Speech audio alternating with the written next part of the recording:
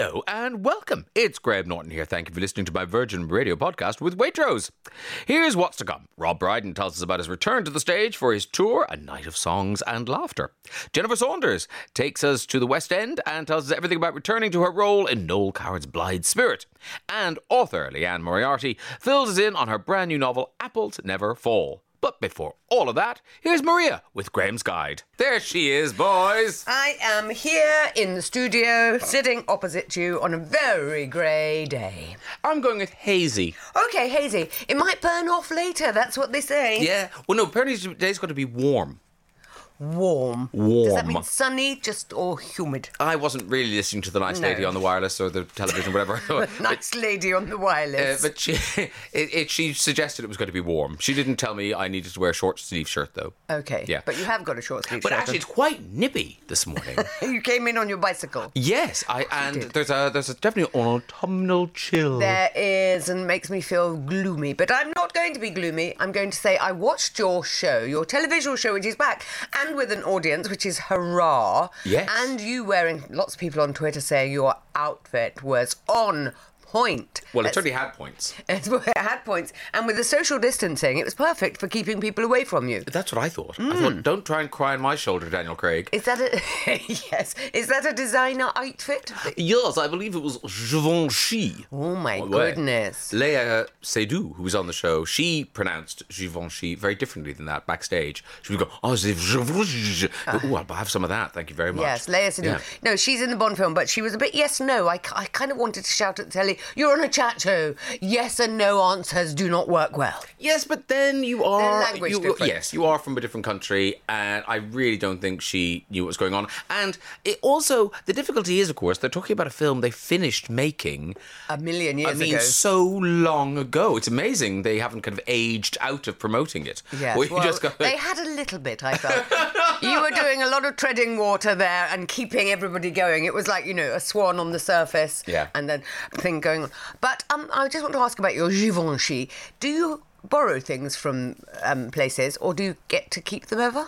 I don't know. I think the listeners want to know as much as I do. I don't know. There's a lot of questions about the show I don't know. There was a lot of people on Twitter saying, how come the audience is full and the guests are sitting apart and da-da-da. I don't know. Yeah. I don't know. Those are the rules. And it's like everywhere.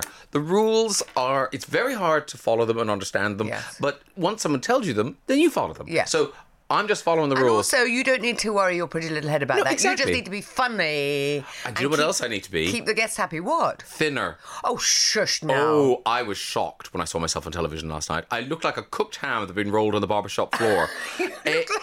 It was...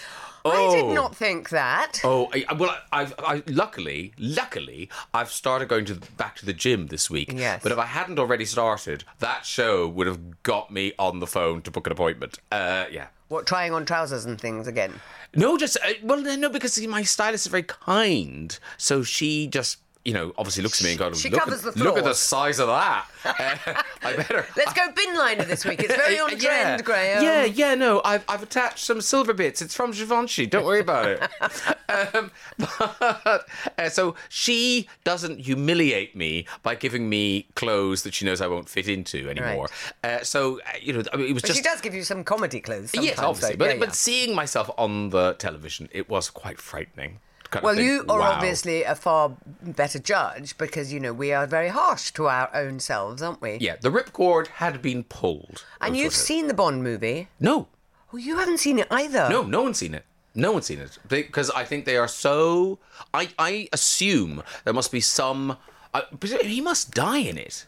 I mean, there must be some big plot thing that they're trying to keep... under wraps. Yeah, well, I did think you showed a clip, and in one of the clips, for people that are going to go and see it, they say something like, this is the ultimate weapon. You make the people into the weapon. You turn the people against... And I was thinking, God, how apposite for sort of COVID, really. Yeah, well, honestly, I think it might be a bit of a germ warfare thing. Oh, that's why. Yeah, which might be the other reason why they kept delaying the opening. Until the end of the very bad thing. Yeah. Even though it's not really ended, has it? Yeah, but... Do you like my dress today, by the way, Graham? It's the nicest dress I've ever seen you wear. You're good at being so insincere, which is why you're a very good chat show host. It is very nice. It's I look as if I'm going to Glastonbury, don't I? Well, it has a whiff of kind of... Go on, say it. Well, I mean, you could accessorise it with a tambourine. That's all I'm saying. That's very pleasing. That is the effect that I was going for this morning. Well, ideal. And maybe if I can sing a folk song in between songs to you while we kill some time, that would be lovely. Virgin Radio. Do you want a problem before you insult me any further? I'd love one. Okay, here's the first one. It's quite long. Dear Graham and Maria, over the past year, my partner has become increasingly busy at work and finds his days very stressful. When he comes home, he's tired and just wants to go to bed. I've been trying to make his life easier by getting meals ready and doing all the housework, which we used to share pretty much 50-50. This is fine, but it's been a while now, and it's starting to take a toll on my life. My job seems less stressful than his, but I still have long days, and I found that what should be my downtime is now filled with cooking and cleaning before eventually falling into bed. I know this is the responsibility of being an adult, and I'm happy to do it for the meantime, but I don't want my life to be full of work and chores with no breathing room for a social life. On the very few occasions I've been out in the evening or away for work, I've come back to a messy and dirty house because my partner doesn't have the energy to do anything. How can I tell him how I'm feeling without coming across as ungrateful and unempathetic? And that's from Helena in Branksome. Helena in Branksome, you need to get real pretty soon. Number one, your partner, what a barrel of laughs to be living with somebody who just moans all the time about how stressed he is, falls asleep, eats what you've cooked and goes to bed, and then doesn't even have the capacity to clear up after himself when you're away. It makes me a little bit cross. You are not his mum. You are not his cleaner. You have made a rod for your own back. I understand that he's had I mean, how stressful can a job be? Is he running the country? I mean, that is quite stressful, but you wouldn't know it, really, would you? From Carrie. Carrie in Westminster. That's right. Carrie and the dog. He's not making the effort, and you have allowed that. So now he's very, very happy, like a pig in the proverbial, with you doing absolutely everything. You have to pull this up straight away. What are you going to say? Well, I would say, I think... Certainly you have to address it, Eleanor. As you were saying, this won't go on because eventually you will snap and suddenly he will find himself alone. Because you're feeling very resentful already. Yeah. When you say ungrateful for what? Him, deigning to be there in your house, lying asleep on the sofa covered in McDonald's.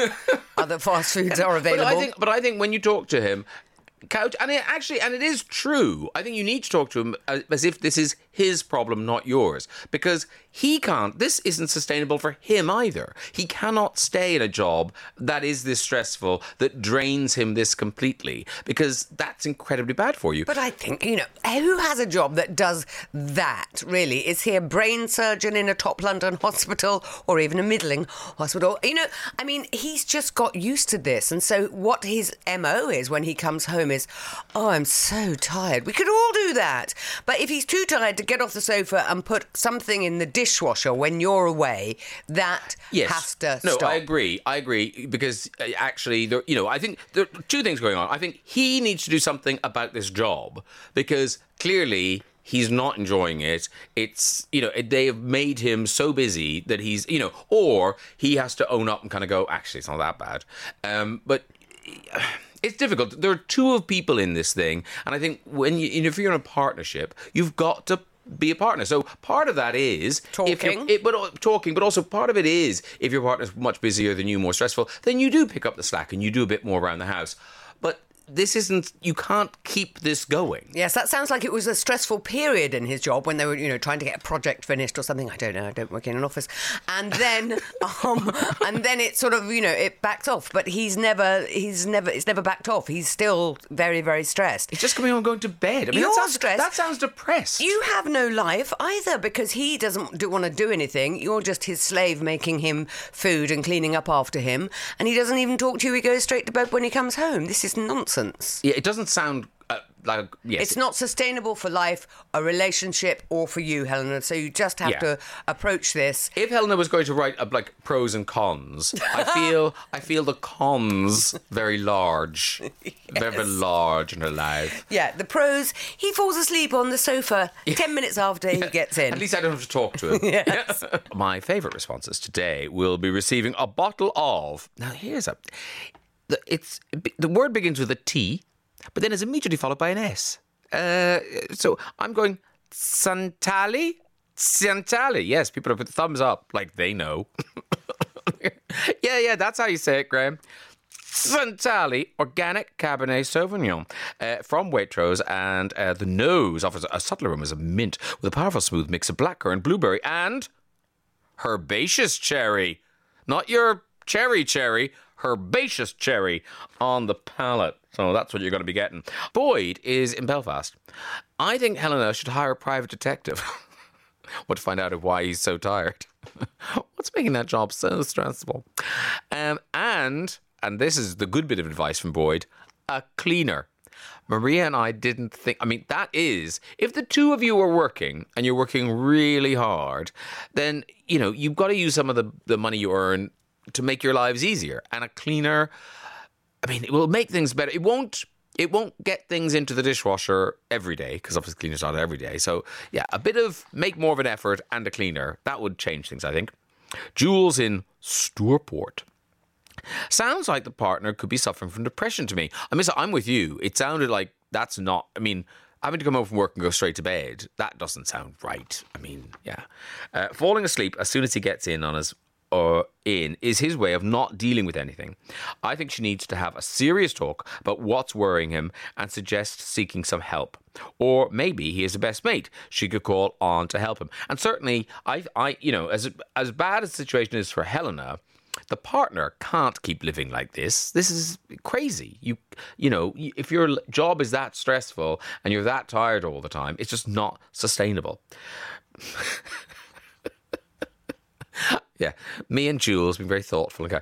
On to Rachel and Leighton Buzzard. Tell the lady in the lazy relationship to get out now. Been there, done that. Okay. While you are depressed, let me help you. I'm leaving. Mark at Portsmouth. See, Maria and I didn't go this direction. Mark at Portsmouth also saying, is Helena's partner having an affair? Maybe. I mean, it could be. It could be. That could be why he's so very, very tired and very stressed, because he's living with somebody he doesn't want to. I'm not sure if any of that helped, Helena. I'm going to give the advice to... I'm going to give the wine to Boyd from Belfast, just because at least that's practical. A cleaner is practical advice. So, Boyd, you get the Santali Organic Cabernet Sauvignon. Graham's Guide. Have you got a letter as well? Okay, I have. I've got a second letter, and here it is. Dear Graham and Maria, my friendship group go away together on holiday every year, and we've been absolutely gutted that we've not been able to go abroad together for the past couple of years. Natch. The last few times we've caught up, we've been discussing plans for 2022 and where we can go. Because we've not gone for a while, everyone's got their sights on a massive, all-inclusive holiday, and the places that have been suggested and shared around are super expensive. I don't earn quite as much as them and don't want to dip into my savings for a holiday, as I'm trying to save for a house. I've tried raising it before and they've kind of just said, oh, don't worry about it, you deserve a break, without taking into consideration that I just really can't afford it. I'd love to go and don't want to be a bore, but if they don't change the budget a bit, I just won't be able to. How can I get them to see how I feel? And that's from Brad in Somerset. Oh, Brad in Somerset. This is a really tricky one because, everybody does earn different amounts of money, and the thing is, these are people who have been cooped, have been denied their lovely holidays, have been denied all the fun. So, of course, everyone is wanting to go, woohoo, let's go crazy, and maybe spend the money that they've been saving by not going. So I don't know if you can deny them that by suggesting, you know, a boating holiday on the Norfolk Broads because it's cheaper. They want And it probably isn't. No, it probably isn't. They want to go big and they want to go loud and large. So I'm afraid I have to say to you, Brad, in Somerset, you're in a minority here, so it's kind of probably work as a democracy. They all want to go big. You don't, because you'll get a house instead. You won't go crazy in Mykonos or wherever, but you'll have a lovely house that you can invite them round to when they get back. So the ultimate thing is you either go or you don't go. I don't think you can change the nature of this group. It's that thing, isn't it, where how can I make them see how I feel? They know how you feel. They just don't care. They're overriding you. Well, we all want to go on a fabulous holiday. Soz, Brad, bye. What I would say to you, Brad, is yes. I think, okay, here's my thing. I think, yes, we've all been cooped up. We've all been in lockdown. Brad, you know what? Who cares about the stupid house you're saving for?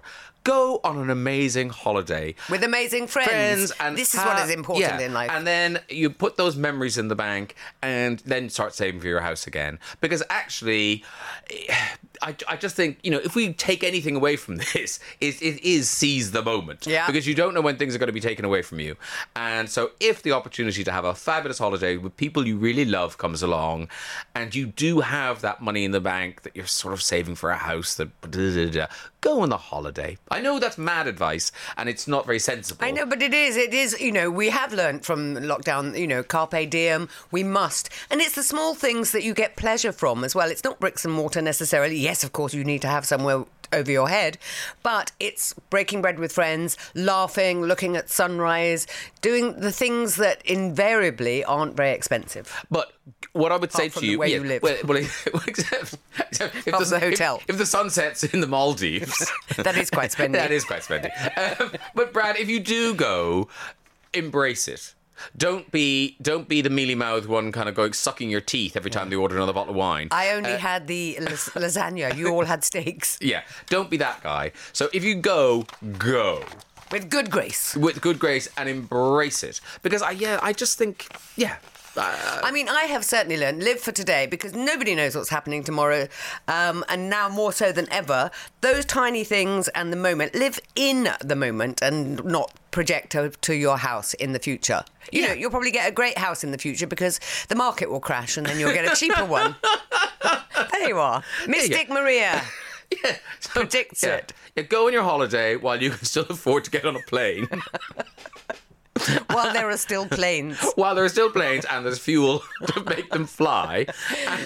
Don't expect an in-flight meal. Yeah. Chicken's very low. Stop. Enough now. Yes, and then come back and you'll be able to buy Highclere Castle or something. It'll be cheap as chips. We're laughing. We are crying laughing. on the inside. Because we're living in the moment, Maria. We are. We're having a good time now. We're enjoying it. We'll be sobbing tomorrow on the wireless. Why? Brad. Let's see what the listeners have to say to you. Jane Whedon is in Wokingham. Maybe Brad could go for the second half of the holiday. He saves some money, but still gets to join his friends. Would you save that much money by going for the second half? I feel like the flights and maybe you'd save enough. I don't know. It all depends how long. I mean, if they're going for a month, then yes, I would go for the second half. I don't know. Mary H. from Cheltenham. Brad, seize the day and go on a holiday. You're only young once. Well, we don't know how old Brad is, but yes. But honestly, I think pre-pandemic, I wouldn't have said that. Pre-pandemic, I'd have gone, be sensible, get your house, you can go on a holiday again. Now, I just think, what the hell? Go for it. Go. Spend money you don't have. Why not?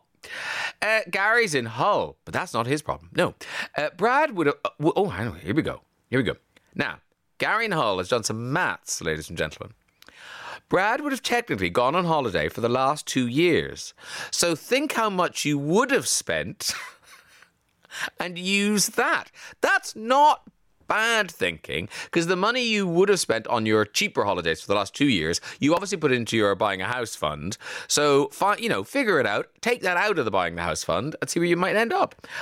And this year's amount. So that's 3 cheap holidays. Add them together, see where you get to. I know seeing the money in the bank seems more real and you're hesitant to use it. Yeah, very good, Gary. Charles is in Clapham. Brad, these are your friends, and a holiday won't change that. You've been on holiday with them before, and there will be future holidays for you to go on. Save your money this time for your house. They'll understand. Just don't look at social media whilst they're away. That's very good. Don't do that, says Charles in Clapham. Well, I hope that helped, Brad. I'm going to send the bottle of Santali Organic Cabernet Sauvignon from Waitrose. It is going to go to Gary in Hull, who bothered to do all the adding up. That was very, very good of you. The Graham Norton Radio Show Podcast. Virgin Radio. Top author alert, ladies and gentlemen. It is time to meet one. This writer first published their book in 2003. Since then, they've gone on to sell over 20 million books. They are so hot right now. The new one, Apples Never Fall, is out now in hardback. Liane Moriarty joins us on the line. Hello, Liane. Hello, Graham. How are you? I'm very well. I was going to say good morning, but clearly it's not morning where you are. What time is it in Sydney? It's 8 o'clock at night. Now, see... In the future. I mean, if I'd sold all these books, I wouldn't be talking to me at 8 o'clock on a Saturday night. Oh, it's a pleasure to talk to you. There's nothing more I'd want to do.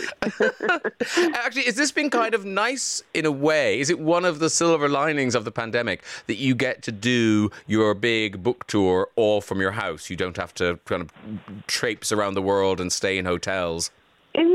In some ways, except I do miss... Well, actually, to be honest, now I miss travelling because I haven't been able to travel for so long. And I also miss meeting readers. It's really actually a lovely part. I'm not getting much love. Normally I get, you do the event and people say nice things afterwards. But now I just turn off the computer. Yeah, it is that weird thing where writing is quite a lonely thing, but then selling books is quite a social thing. But yes, I guess it's all lonely now. Yes, exactly. Well, listen, congratulations on all your success. I mean, it's just extraordinary. With this book, Apples Never Fall, do you feel... Because obviously when you're writing it, you're just trying to tell the best story you can. But do you feel the pressure of your publishers, kind of like birds in a nest going, feed us, kind of going, oh, not to worry, Liane Moriarty's got a book coming out. We're fine. Do you feel that pressure? Well, I did with this one, actually. I asked for a bit more time, so I actually was calling 2019. Fortunately, it wasn't 2020, but 2019 for me, I was calling my year of joy, where it was just all going to be about me and doing joyful things. So I actually did take a little longer with this book, and I think it's maybe a better book because of it. And it's interesting because, you've got a family at the core of this book, mother, father, 4 now adult children. When do you sign off on an idea in your head? When do you kind of think, okay, this is good. I can build a full novel on this? I think when I can't stop thinking about it, when I keep returning to that idea. So I never actually write down a premise. I think if it just keeps coming back into my mind, then I think this is worth exploring. But I don't have anything else except that particular premise. So I've only got a little bit of an idea. So was there something was there a news story? Was there an anecdote? Was there something that triggered this situation? So for this one, my husband got me, like the character in the book, Joy, I got some fancy wireless headphones. So then I started listening to podcasts. So I came to podcasts a little bit later than everybody else. And I started listening to true crime podcasts.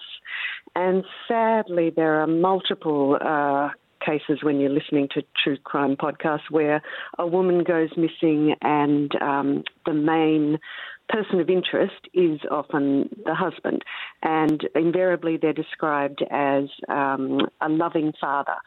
So that got me thinking, how would I feel as an adult if my mother went missing and everybody was saying that my father was responsible? And then I started thinking, if I had multiple siblings, then I could have factions formed. So, one sibling says that's not possible, another says something else. So that was all I had. And the other thing that I had was I asked my sister in that year of joy when I wasn't meant to be starting a new novel, to send me some writing prompts. And she sent me just a couple of lines describing a bike lying on the grass with some apples lying next to it. And so I was meant to write a short story or something, but I'm not good at short stories.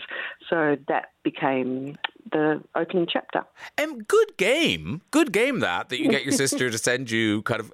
does she do that often? Just send you an image or something? Or... Yeah, no, that was the very first time she's ever done that. So I'm going to make her do it again because I liked it. And two of the big things in this book, tennis looms large throughout the book. Did you know, I mean, are you a keen tennis player or did you have to research all of this? I did have to research it, and I don't actually follow the tennis, which resulted in a very embarrassing interview recently when the announcer was saying to me, and you've released a book about tennis. So this is in the UK, saying you've released a book about tennis on today of all days. Isn't it amazing? And I was thinking, what is he talking about? I had absolutely no idea about your gorgeous young Emma. So that really gave it away that I don't actually know much about tennis. The reason I chose tennis was because I was actually having a tennis lesson because my son, who's 13, has got quite good at tennis. So I was trying to keep up with him. And once I had this idea of my family with the missing mother, I thought I want to have a family business, really just so I could keep all my characters in one spot, so they don't have to go off to work each day. And that's when I thought, I know, I'll have them run a tennis school.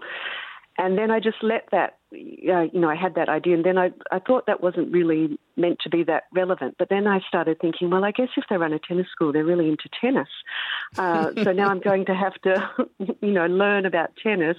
And that's when I started talking to competitive tennis players and tennis coaches. And I got an understanding of the level of sacrifice that goes into a tennis career.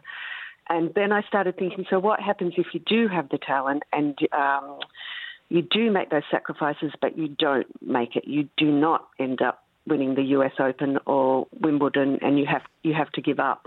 And that then sort of started to drive the story. And I think I got away with my lack of knowledge through all the clever people who helped me.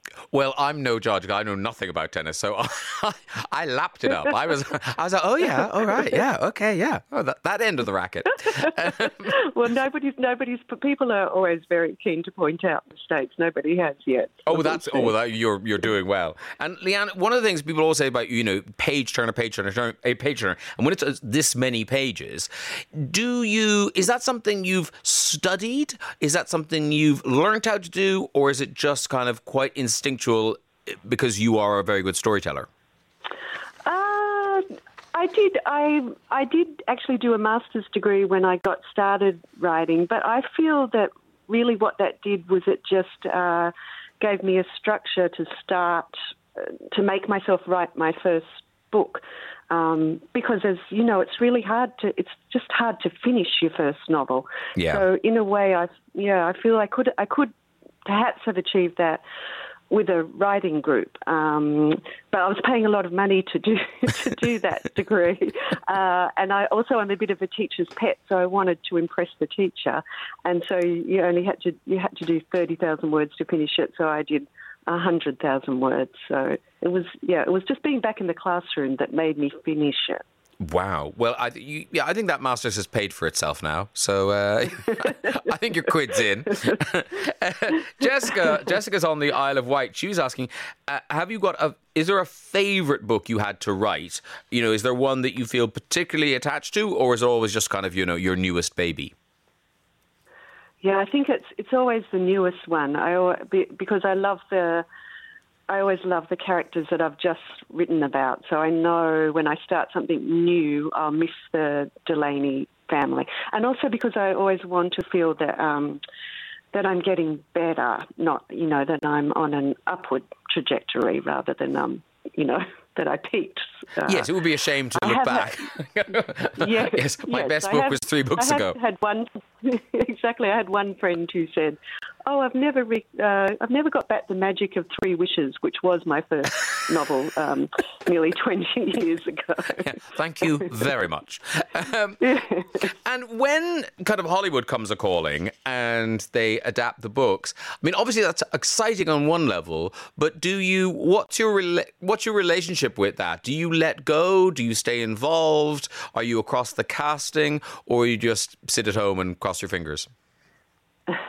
I've really let go, except that I've been really lucky, and I don't think every author is as lucky in that I was, even though I was asked if I wanted to write the screenplay, and I didn't want to, because for me part of the pleasure in writing is finding out what's going to happen, and I already know what's going to happen with my book, so it actually makes me want to cry with boredom at the thought of writing my own adaptation. But so even though I did that, I was really lucky in that they kept me involved in such a lovely way, just as a really interested bystander. So, you know, I got to visit the set and just see how it all works without actually having to do anything. So it's actually been a pleasure from start to finish, really. It's just been pure fun. But what was it like with Big Little Lies when they did that thing of taking it beyond the book? What was it like for you watching your characters, people you made up, doing things that you never imagined they'd do? Oh, well, except then I did. So I wrote because I wouldn't have wanted to adapt my own book, but when they said, "Have you got any ideas for season 2?" I said, "Yes, maybe you could do this or maybe you could do that." And then they said, "Oh, well, do you want to get involved?" So I did write a novella, not to be published for that. So, and I wrote that with an American accent. So I wrote that with, Reese Witherspoon's Madeline in mind. And in fact, I changed some things from my own book to suit the season 2. So, and that's when I did come up with a role for Meryl Streep. So that was a career highlight. Because I had thought to myself, my sister was saying, I was saying to her, should I do this? And she said, well, why don't you just have fun with it, and why not write a role for your favourite actress? So I came up with this character, and I thought, I'm going to write a role for Meryl Streep. And I thought, I'll find out what her middle name is, and I'll just, for my own pleasure, call that character by her middle name. And that's when I found out that Meryl's real name is actually Mary Louise, which really suited this character. And I can always remember calling up the producers and saying, I've got this role for Meryl Streep. And they said, oh, Liane, you've become so Hollywood. You getting on the phone and saying, get me Meryl. And I said, if I can one day say that I said, get me Meryl, and you actually got me Meryl, I will never ask for anything again. And then I got an email saying, we got you Meryl. Wow. And then it went to my head then, though, because then I was saying, get me Oprah. I really thought they could get me Oprah. I thought I was joking, but I was quite serious. But once that tap is turned on, can you turn it off? I mean, when you were writing about the Delaney family, were you seeing them in terms of actors and stars and things? No, I honestly could turn it off because but people don't believe me. They think I'm writing always with the adaptation in mind, but I just write in the way that I've always written. So even with Nine Perfect Strangers, with the character of Frances, in my mind she was Frances all the way through until the end, something in my imagination. But then when they said, do you have anybody in mind, then I immediately said Melissa McCarthy. But I wasn't thinking of Melissa as I was writing. And in fact, with Apples Never Fall, I can't think of anybody yet. For me, they're still just the Delaney's. Yeah. What's great about the Delaney's is there are lots of roles for older actors in it. Yes. Yeah. Yes, exactly. I know. And actually, I walked by a woman just the other day walking the dog, and I thought, there's Joy. It was a lady who looked exactly the way I described Joy Delaney in the book. Well, listen, it's been a joy talking to you, and Apples Never Fall. I'm sure it's going to be an enormous success. Is an enormous success. It's out in hardback now. Thank you very much for giving up your Saturday night to talk to us. Thank you, Graham. It's been lovely talking with you. All right. Take care of yourself. Thanks a lot. You too. Bye. On the way, Rob Brydon gives us the insight and dates for his tour A Night of Songs and Laughter. And Jennifer Saunders tells us about her West End role in Noel Coward's Blithe Spirit. But first, let's see what show chef Martha got up to in the kitchen. Oh, the rattle of the trolley means that Martha Collison joins us. Hello, Martha. Good morning. How are you? I'm really well, thank you. No, you look very kind of relaxed and, shiny and new. Much. Yeah. So, what do you bring us today? It smells and looks delicious. It's garlic heavy, so you can smell it in the air. It will be lingering for the rest of your show, I'm sure. But today we've got a garlic and hoisin braised tofu with udon noodles and pak choi. Okay. Now, you're too young. Because I first experienced tofu in the 80s when it was just hideous. I mean, terrible texture, tasted of nothing. Wobbly. Was it wobbly? Oh, it was pointless. But now it's come on so much. So what sort of tofu is in this? So this is a smoked tofu, and it's a really firm one. So you can get tofu, which is, I think it's called silken tofu, where it's very wobbly, and it can be quite good for things like mousses as an egg replacer, but you probably don't want to be eating that as a savoury replacement. But this is nice and firm and kind of crumble it into the oil and fry it until it's nice and crispy. And the smokiness from it actually is really nice. I've not cooked loads and loads with tofu, so it's relatively new for me, but I found it really straightforward to cook with, and I think it's pretty healthy for you, right? Yeah, no, it is. During the week, I made a salad, and a Waitrose, because that's where I shop, they have like tofu with basil through it, and I fried up little cubes of that and had it like croutons through the salad. Delicious. Yeah. Nice. Smell me. Smell Next week me. we'll have to have that. And is this I assume this is really quick, or does anything in it take a long time? No, so this is a brilliant recipe. It's a 10-minute to cook, 10 minutes to prepare. So 20 minutes all in all. Great for a midweek, and it's completely vegan as well, which I think is really helpful if you're having vegan people around. I live in Brighton, so a lot of our friends are vegan. Oh, it's full of them. Full of them. They're everywhere. So you need good flavoursome recipes to cook up for them, and there's actually a spread. This is an Ellie Pear recipe. And Now Ellie Pear. I was saying she sounded like a drag queen, but actually she's not. She's a chef. She is incredible, but she's got 5 vegan recipes in this week's issue of Weekend, and all of them just sound incredible. Oh, I'll have to pick that up. Is that free? Do you have to pay for it? It's free. Oh, well, then I'm definitely going to pick it up. No excuse. Yeah. No, what was it? Sorry, I was about to... I remember once bumping into someone from Waitrose at a party, and I wanged on about some lamb shank for so long, they made their excuses and walked away. So I was about to get into kind of a deep Waitrose conversation about the magazine, the thing. So I'll shut up. She's now going to tell us how we go about making the garlic and hoisin braised tofu, udon and pak choi. It is delicious. I just had some. It's so Thank you. packed with flavour. I mean, it's just, and also... a nice big portion. Yes. You know, lots of it. That's gonna fill you. That's your dinner. You know, because you often get noodle might be my lunch. Yes. But that could be your dinner. This is dinner, and the sauce is quite thick and luscious, so that it should wrap around all the noodles and tofu and tie it all together. So how do we start? How do we braise our... Do you braise the tofu first? Is that the first thing? What happens? So actually the braising happens at the end of this recipe, unusually. But it's one of those recipes where, because it's quite quick to do, you want to get everything ready first. Because otherwise you find yourself like a headless chicken in the kitchen looking for your soy sauce, looking for this. So you want to start by getting your ingredients out properly in front of you. Make your sauce first, so it's a little bit bit of a hoisin sauce. So it's lovely and tangy and rich with some soy sauce and some rice vinegar. Or you can use anything that's a little bit tangy. You just use a vinegar for something that makes it a bit less rich. Yeah. Mix that all together with a bit of water and set that to one side. Then in your frying pan or wok, you want to mix together some garlic. This is properly a garlicky recipe. I think my hands are going to smell of garlic for the rest of the day. I'm sorry to whoever sits next to me on the train. So garlic, ginger, this is chilies, and what else? What was the other thing? Something else goes in there. Cyanide. Onions. Oh, onions. Okay. Yeah. Basically the same thing.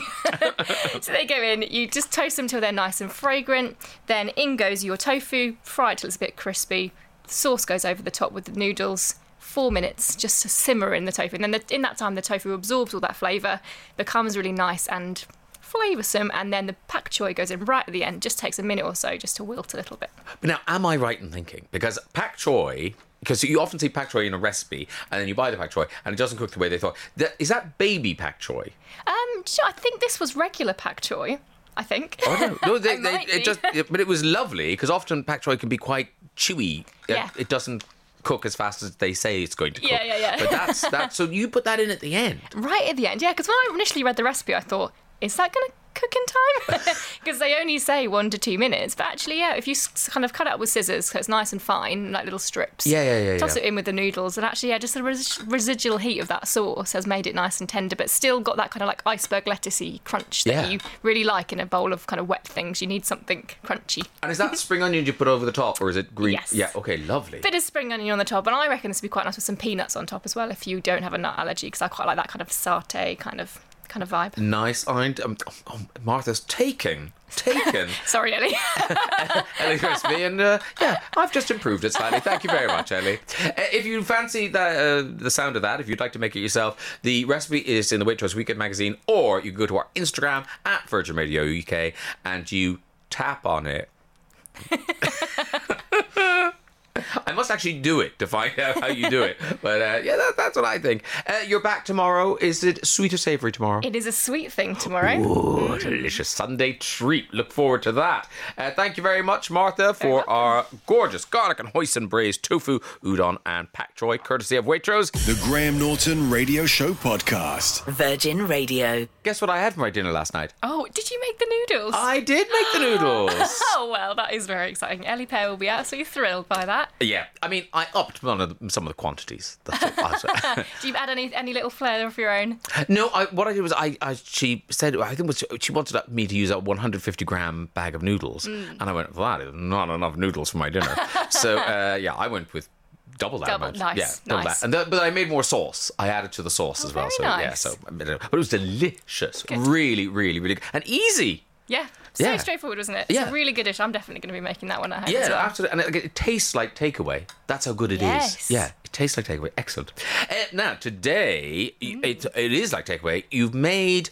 It's... Because in my head, growing up in Ireland, we would call an apple tart. But I think in Ireland, what we were really making were apple pies. Oh, okay. But this is an apple tart. This is an apple tart. Well, yours kind of pastry lid as well. Yeah, pastry lid as well. Yeah. Nice. I mean, extra pastry is always welcome. Yeah. So, but this is like I would call this a kind of French apple tart. Yes, I would say it is. So this is an apple tart. It's quite simply called apple tart, but yes, you're right. It has a frangipane layer on the inside, so it's nutty and French, and it's got a little spiral of apples on the top there. And these are special apples that are in season right now. They are, yeah. So I'm always stunned at how many apples we grow in the UK. So there's like 2,500 varieties of apples just grown in the UK alone. Wow. Which is a lot. You kind of expect, I can name maybe like 5 or 6 apples, not 2,500. But these are Suffolk pink apples. They're actually grown exclusively for Waitrose, and they've got an amazing sherbety flavour. So they're not quite as tangy as a Granny Smith and a cooking apple, but they're also not super sweet, so they're brilliant for cooking things like this because it matches with the sweetness. Nice and sharp. Yeah, I mean, apples are kind of like magic. Someone gave me like a little apple tree a couple of years ago, and when I came back from my holidays this year, there was like big apples on it. Oh, wow. And I was like, how did that happen? Like, so have you been having to find apple recipes left, right and centre? No. Or just letting them, just let them drop? No, I ate one.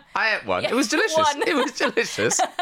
It's not a massive harvest. Don't I'm not throwing away barrels of apples. It's feeding the nature, isn't it? Okay, where are we on skills? How good do you need to be to try and make this? So I'm not going to lie, this is This is probably a bit more up there. This is if you're a Bake Off watcher and you're thinking, I want a technical challenge for Sunday afternoon, this is the kind of thing you're going to make. It takes probably about 2 hours end to end, maybe slightly longer, so you need to make sure you set the time aside, but I would say it's worth it. Well, now that I've eaten it, I say it's worth it.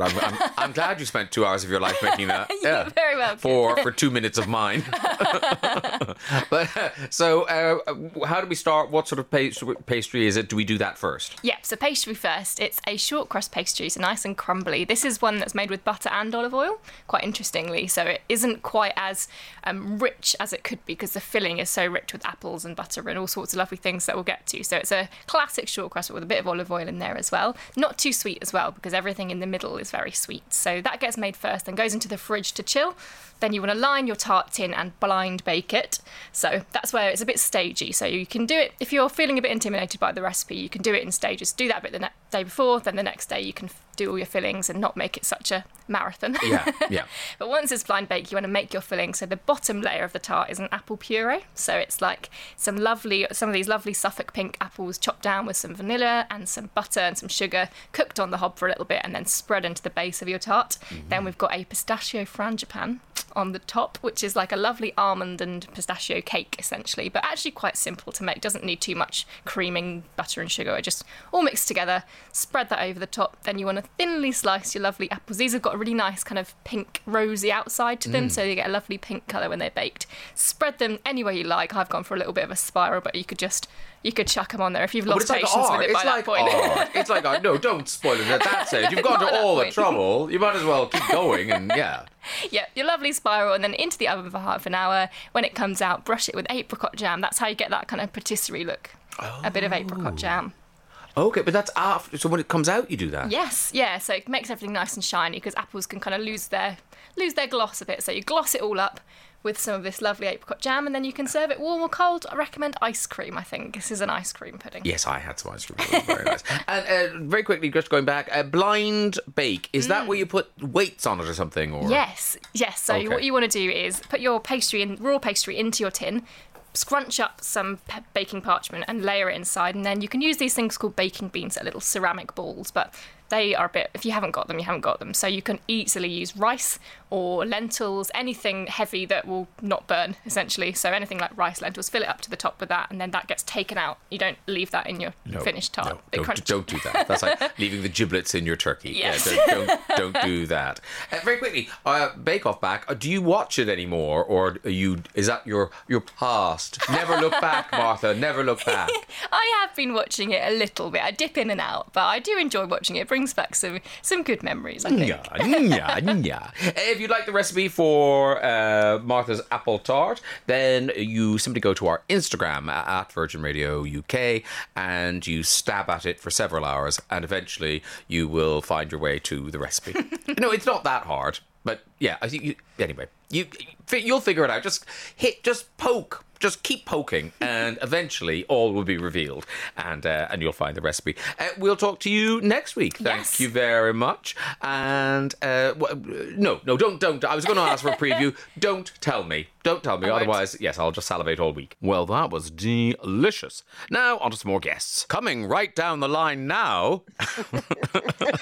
I was born for commercial radio. It's Jennifer Saunders. Yay! Hello. Hello, wonderful woman. How are you? I'm very well indeed. I think this is the first time I've spoken to you since you became a virgin. Yes, yes, a reborn. It can happen. Yes. So, Jennifer Saunders, you're in the middle of it. I mean, you're back on stage. Yes. You were there last night. Or were you there twice yesterday? I was there twice yesterday, in fact. Yes, I've only just returned. Yes, I have a vision of you still wearing the makeup, the wig on a nightstand by the bed. Eyebrows still there, yes. So this is Blithe Spirit. It's on at the Harold Pinter Theatre in the West End. Yep. And you clearly, well, I don't know clearly, but you seem to love this role. I do love this role, and we were sort of cut short in the West End in first lockdown, and so we've come back to sort of finish off the run, really. And I do love it. It's a gift for a woman of a certain age, shall I say, and I get to not be at all vain. You can put big as eyebrows as you like on, and a small moustache now I've added. And the rest of the cast are thrilled. What's she doing now? So it's a complete joy, really, for me. So you play Madame Moriarty, but tell us if people have been, living under large rocks for about 70 years. What is Blythe's Spirit about? Who you? What's going on? Well, I mean, it was written by Noel Coward at the beginning of the war, and it was basically written to entertain people. He decided he was going to write a great song, a great play, and a great film, and this is the play he wrote. And it's about a man who makes the mistake of having a séance in his house conducted by Madame Moriarty, and he thinks he's doing it as a sort of joke to get material, and what happens is his past comes back to haunt him, and in fact his present haunts him at the same time. So it's a bit of a romp, really, and it's a terribly funny play. And it's interesting, isn't it, I guess, doing it now when you know that this was a huge hit in those darkest of years during World War II. It must be, Yes. it's just it's a frothy entertainment. It's just it's a crowd pleaser. It's a crowd pleaser. Yes, it is. And it's got, a lot of big jokes in it and a lot of lovely special effects and a fantastically dramatic ending. And it's a pleaser. Yeah, absolutely. And posh as well. I mean, it's not just you. Sir Richard Eyre directed this. Yes, I know. I know. I was very pleased. Now, did because, he? I've really done a lot of theatre, and so if a Richard Eyre play being directed by Richard was quite something, really. And did he let you off the leash, or was he hitting you with a stick, saying, "No, Jennifer, less is more"? No, because actually, because I haven't done it a lot, I'm quite sort of intimidated because the actors are so great and they're so great at the dialogue, and I think, oh gosh, I've really got to live up to this. So I was probably a bit subdued to begin with, and but then you gradually learn that yes, your job is there to get the laughs. Come on, move it forward. And what was it like your first night back in the West End? Was it just thrilling or was it emotional? What was it like for everybody? It was quite emotional, I think, because it had been so dramatically cut short, and people didn't really know what was going to happen in their lives.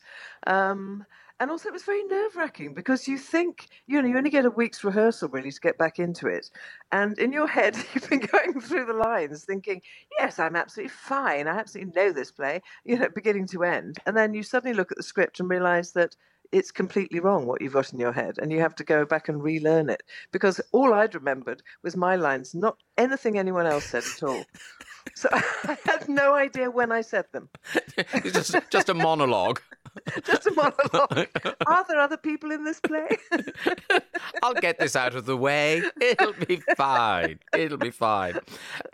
I've just finished watching Back to Life, Daisy Haggard's brilliant show. Oh, isn't it fantastic? And your husband, Ed Edmondson, he's in there.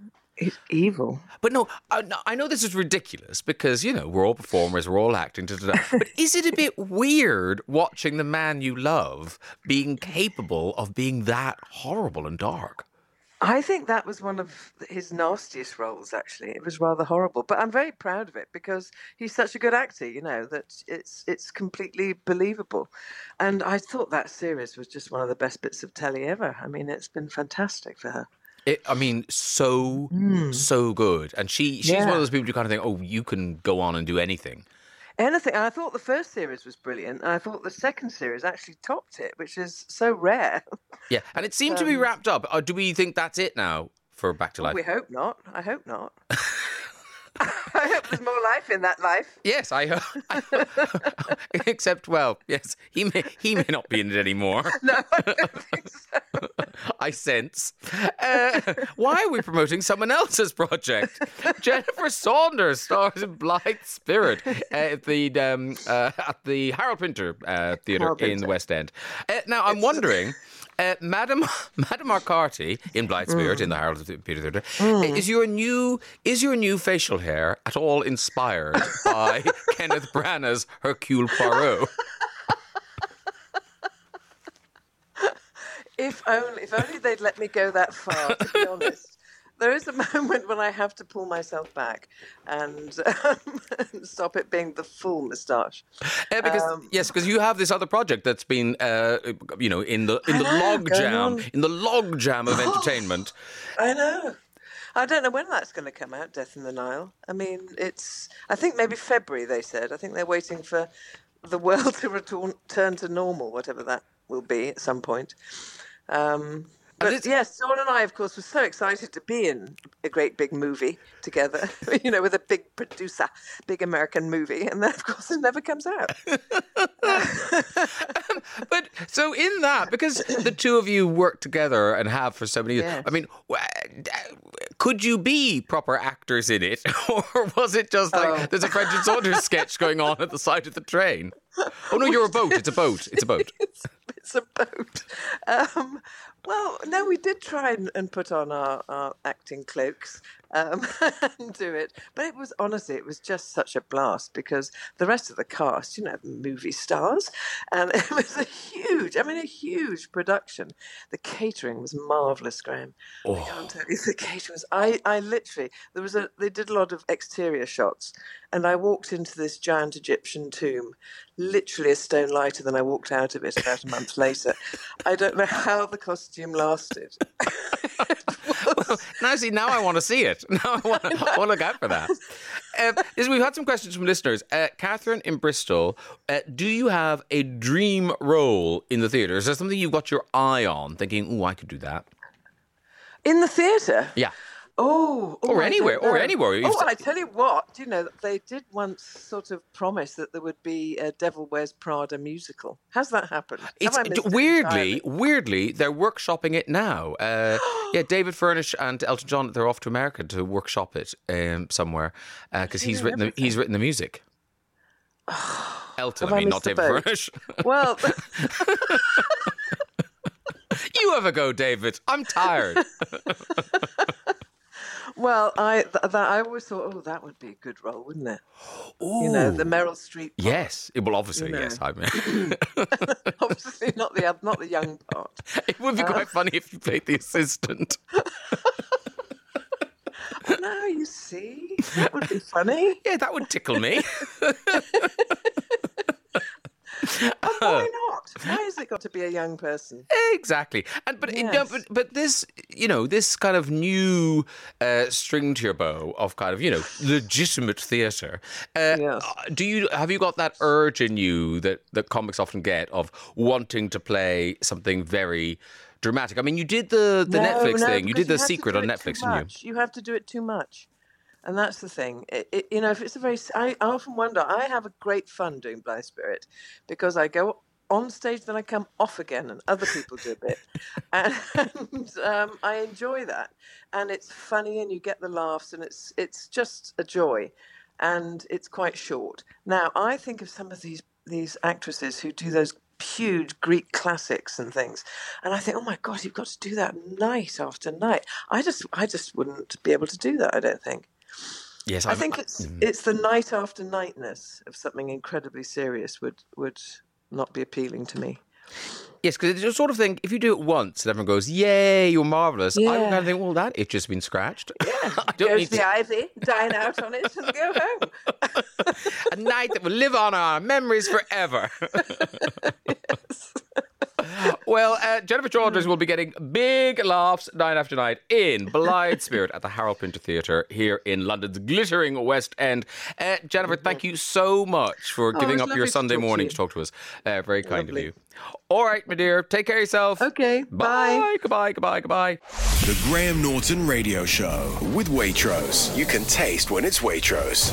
Virgin Radio. I'm joined on the line now by top vocalist Rob Brydon. Hello. That's a nice introduction. Well, Hello. You're a singer. Yeah, that's what you are. How now. are you? I'm very well. I was saying earlier, I think this is about the third time I've interviewed you about this tour. I know. But you're doing it now. It's happening. It's happening. Graham, it's not a promise anymore. I was on stage last night, the night before.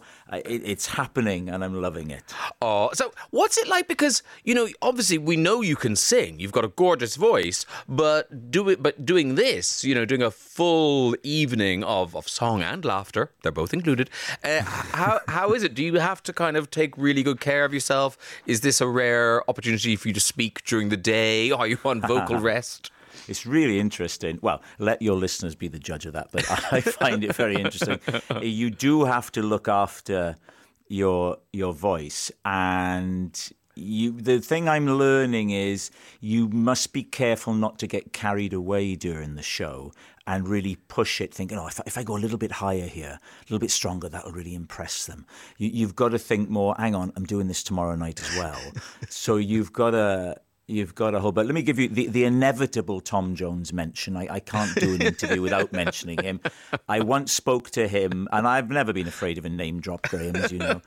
I once spoke to him, and I said, I was listening to you in Las Vegas in about 1969. I said, and you do a lot of talking to the audience, And he said, well, it meant we could drop a song. It meant I because he was doing 2 shows a night for a month or something.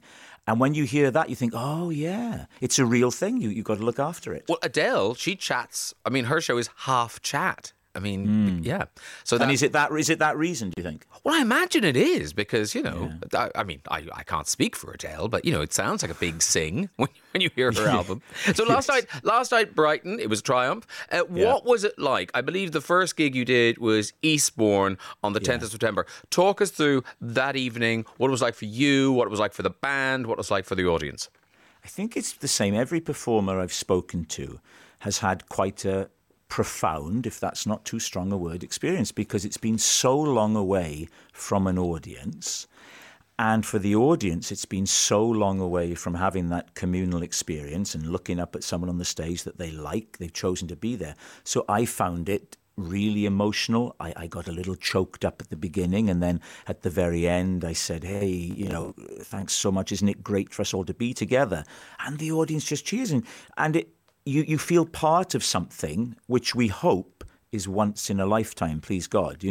This remarkable experience. There's definitely a sense that audiences, if I can use the vernacular, are gagging for it. Yeah, but also, I mean, we just had 300 people or 320 people or something in the TV show on Thursday night, and you forget, you kind of think, it's nice to have an audience, but you forget what it's like. It's a visceral chemical thing. It makes a big difference. We've done 2 series of Would I Lie to You now with a restricted audience of literally, 50 to 100 people, and when it's finished and it's all cut together, it looks great. But on the night, you just don't get to that thing of riding their energy.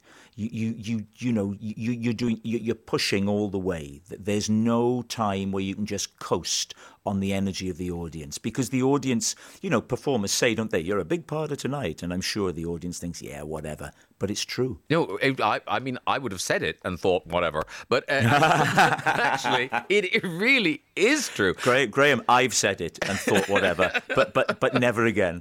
No, never again. And for us, we've been very lucky, Rob, because we've been able to, muddle through and do some TV work and things. But for your band, I mean, musicians have suffered so much. What was it like for them on the 10th of September? It was just great. The thing that struck me was we were doing this show. We were on tour whenever it was, just before the pandemic, and we cancelled it. We stopped. Literally, we were on stage in Guildford at G Live. We were doing the sound check when the press conference happened, and he said, I recommend you don't go to the theatre. That was helpful. So I said then, right, we have to stop. And I'll never forget, for me, it was a case of, okay, well, I'm going to have to duck and dive for a bit, right? Do the other things I do. But the look in the faces of my musicians, for whom a tour is a big chunk of work. I'll never forget it. It kind of took me a little bit by surprise. I realise now, of course. But so they just love being back, and we're having the best of times. Listen, I forgot a very important bit of business. If people want to get tickets to a night of songs and laughter, and who wouldn't, robbrydon.live. You go to robbrydon.live, you can get tickets there, you can find out all the places. Because this goes right through to Birmingham next year, is it? Yeah. It's spaced out. There are lots of gaps again to sort of for the voice and stuff like that, and a few other things I've got going on. But right through to summer next year. And in fact, I think we're going to extend it. We had to delay all the Scottish dates because of the situation there. So I'm hoping to put those in next autumn because I love playing up there. And I was talking to Jennifer Saunders earlier about kind of the log jam of entertainment. Do you have things in the works that haven't come out yet, or are you planning another trip when you can do a trip? Are you not, Gavin and Stacey? Obviously, everyone wants more Gavin and Stacey. There's no plans for a Gavin and Stacey. I'd like to do another trip in about 10 years. If Steve is still alive, I think that would be a lovely, and we all send him our best wishes. And there's a Would I Lie to You in the can, ready to go out. Oh, very good. I've done this film, a little bit in a film with Lily James that Jemima Khan wrote. I think she wrote it. Yeah, she did write it. Called What's Love Got to Do with It? That's coming out at some point. I've done this one-off thing with this wonderful thing with Ruth Jones. Oh yes, that'll go out at some point. Not Gavin and Stacey, but it's a lovely thing that comes out later in the year, like a drama thing or a documentary thing? Comedy drama, one-off comedy playhouse drama thing. Who's that for? For BBC One, I believe you're familiar with them. Ladies and gentlemen, BBC One. There's posh. There's posh. And when's your next gig, Rob? Well, Graham, I'm glad you've asked, because the people of Leicester have an unrivalled opportunity to come and see what it's all about at the De Montfort Hall. I think beautiful. It's Tuesday, and then we go to Hull, and then we go to Leeds.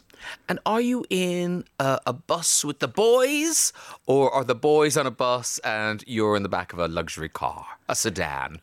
I like the sound of that second option, but no, do you know what? One of the best things, and you'll know this, when you tour as a stand-up comedian, it's you and your tour manager. And it can be quite a lonely life. You come off the stage and you're back at the hotel all on your own. One of the best things about doing this show is you got the band. So when it's shows like I was in Poole, Eastbourne, Brighton, I'll just drive there and drive home. But for Leicester and Hull and Leeds, we got one of those little luxury little coach things. That'll be coming, or the band will be in there. They pick me up and we just chat and tell stories, and it's one of the best parts of the whole thing.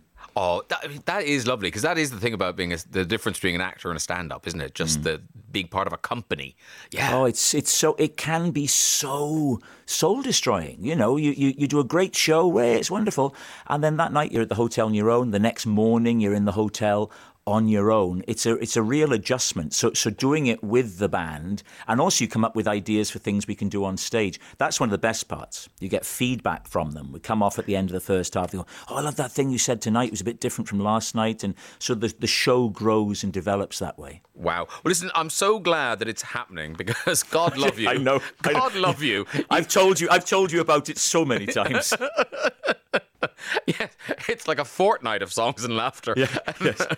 A night of songs and laughter with Rob Brydon. If you're looking for tickets and occasions, it's all on robbrydon.live. Rob, thank you so much for giving up some of your precious Sunday morning to talk to us here on Virgin Radio. Thanks, Graham. Always lovely to talk to you. Take care of yourself, lovely man. Bye-bye. Cheers now then. Bye-bye. Cheers. Bye. The Graham Norton Radio Show with Waitrose. You can taste when it's Waitrose. Virgin Radio. Time for Saturday night dinner. Who will be the winner? Judy. Judy is in Birmingham. Hello, Judy.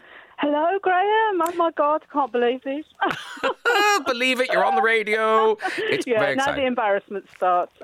And how are things in Birmingham today?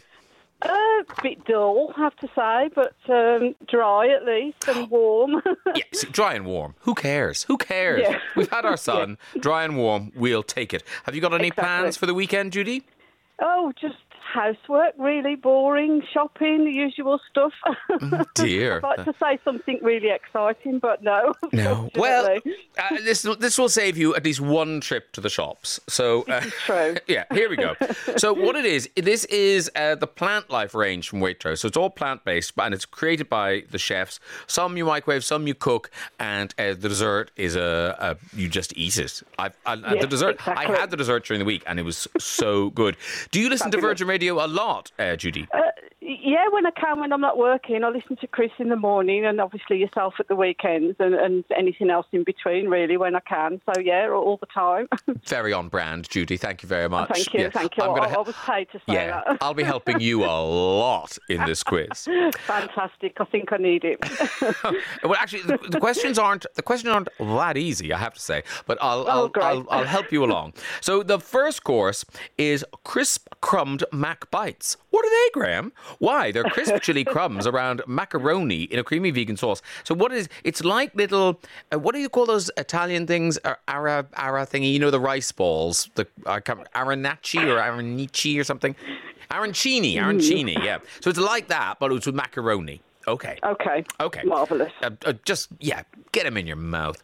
Here you go. So which iconic Fleetwood Mac album released in 1977? I mean, Judy's too young for these sorts of questions. Judy's a child. You can listen to that childlike voice. She won't know something that happened in 1977. Here we go. I'm not fooling anyone, I don't think. Fleetwood Mac, released in 1977, contained their tracks Dream, Go Your Own Way, and The Chain. It's multiple choice, Judy. Don't panic just yet.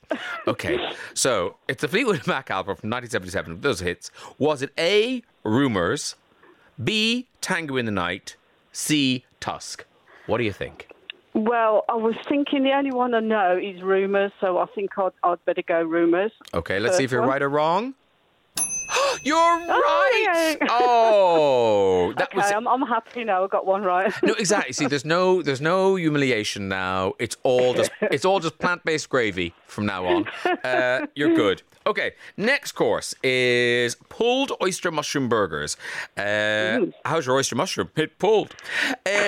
Juicy succulent burgers, a deeply savoury flavour, delicious meaty texture, and they caramelize beautifully when fried, and you can have them, in a bun with chips and all the trimmings. Here we go.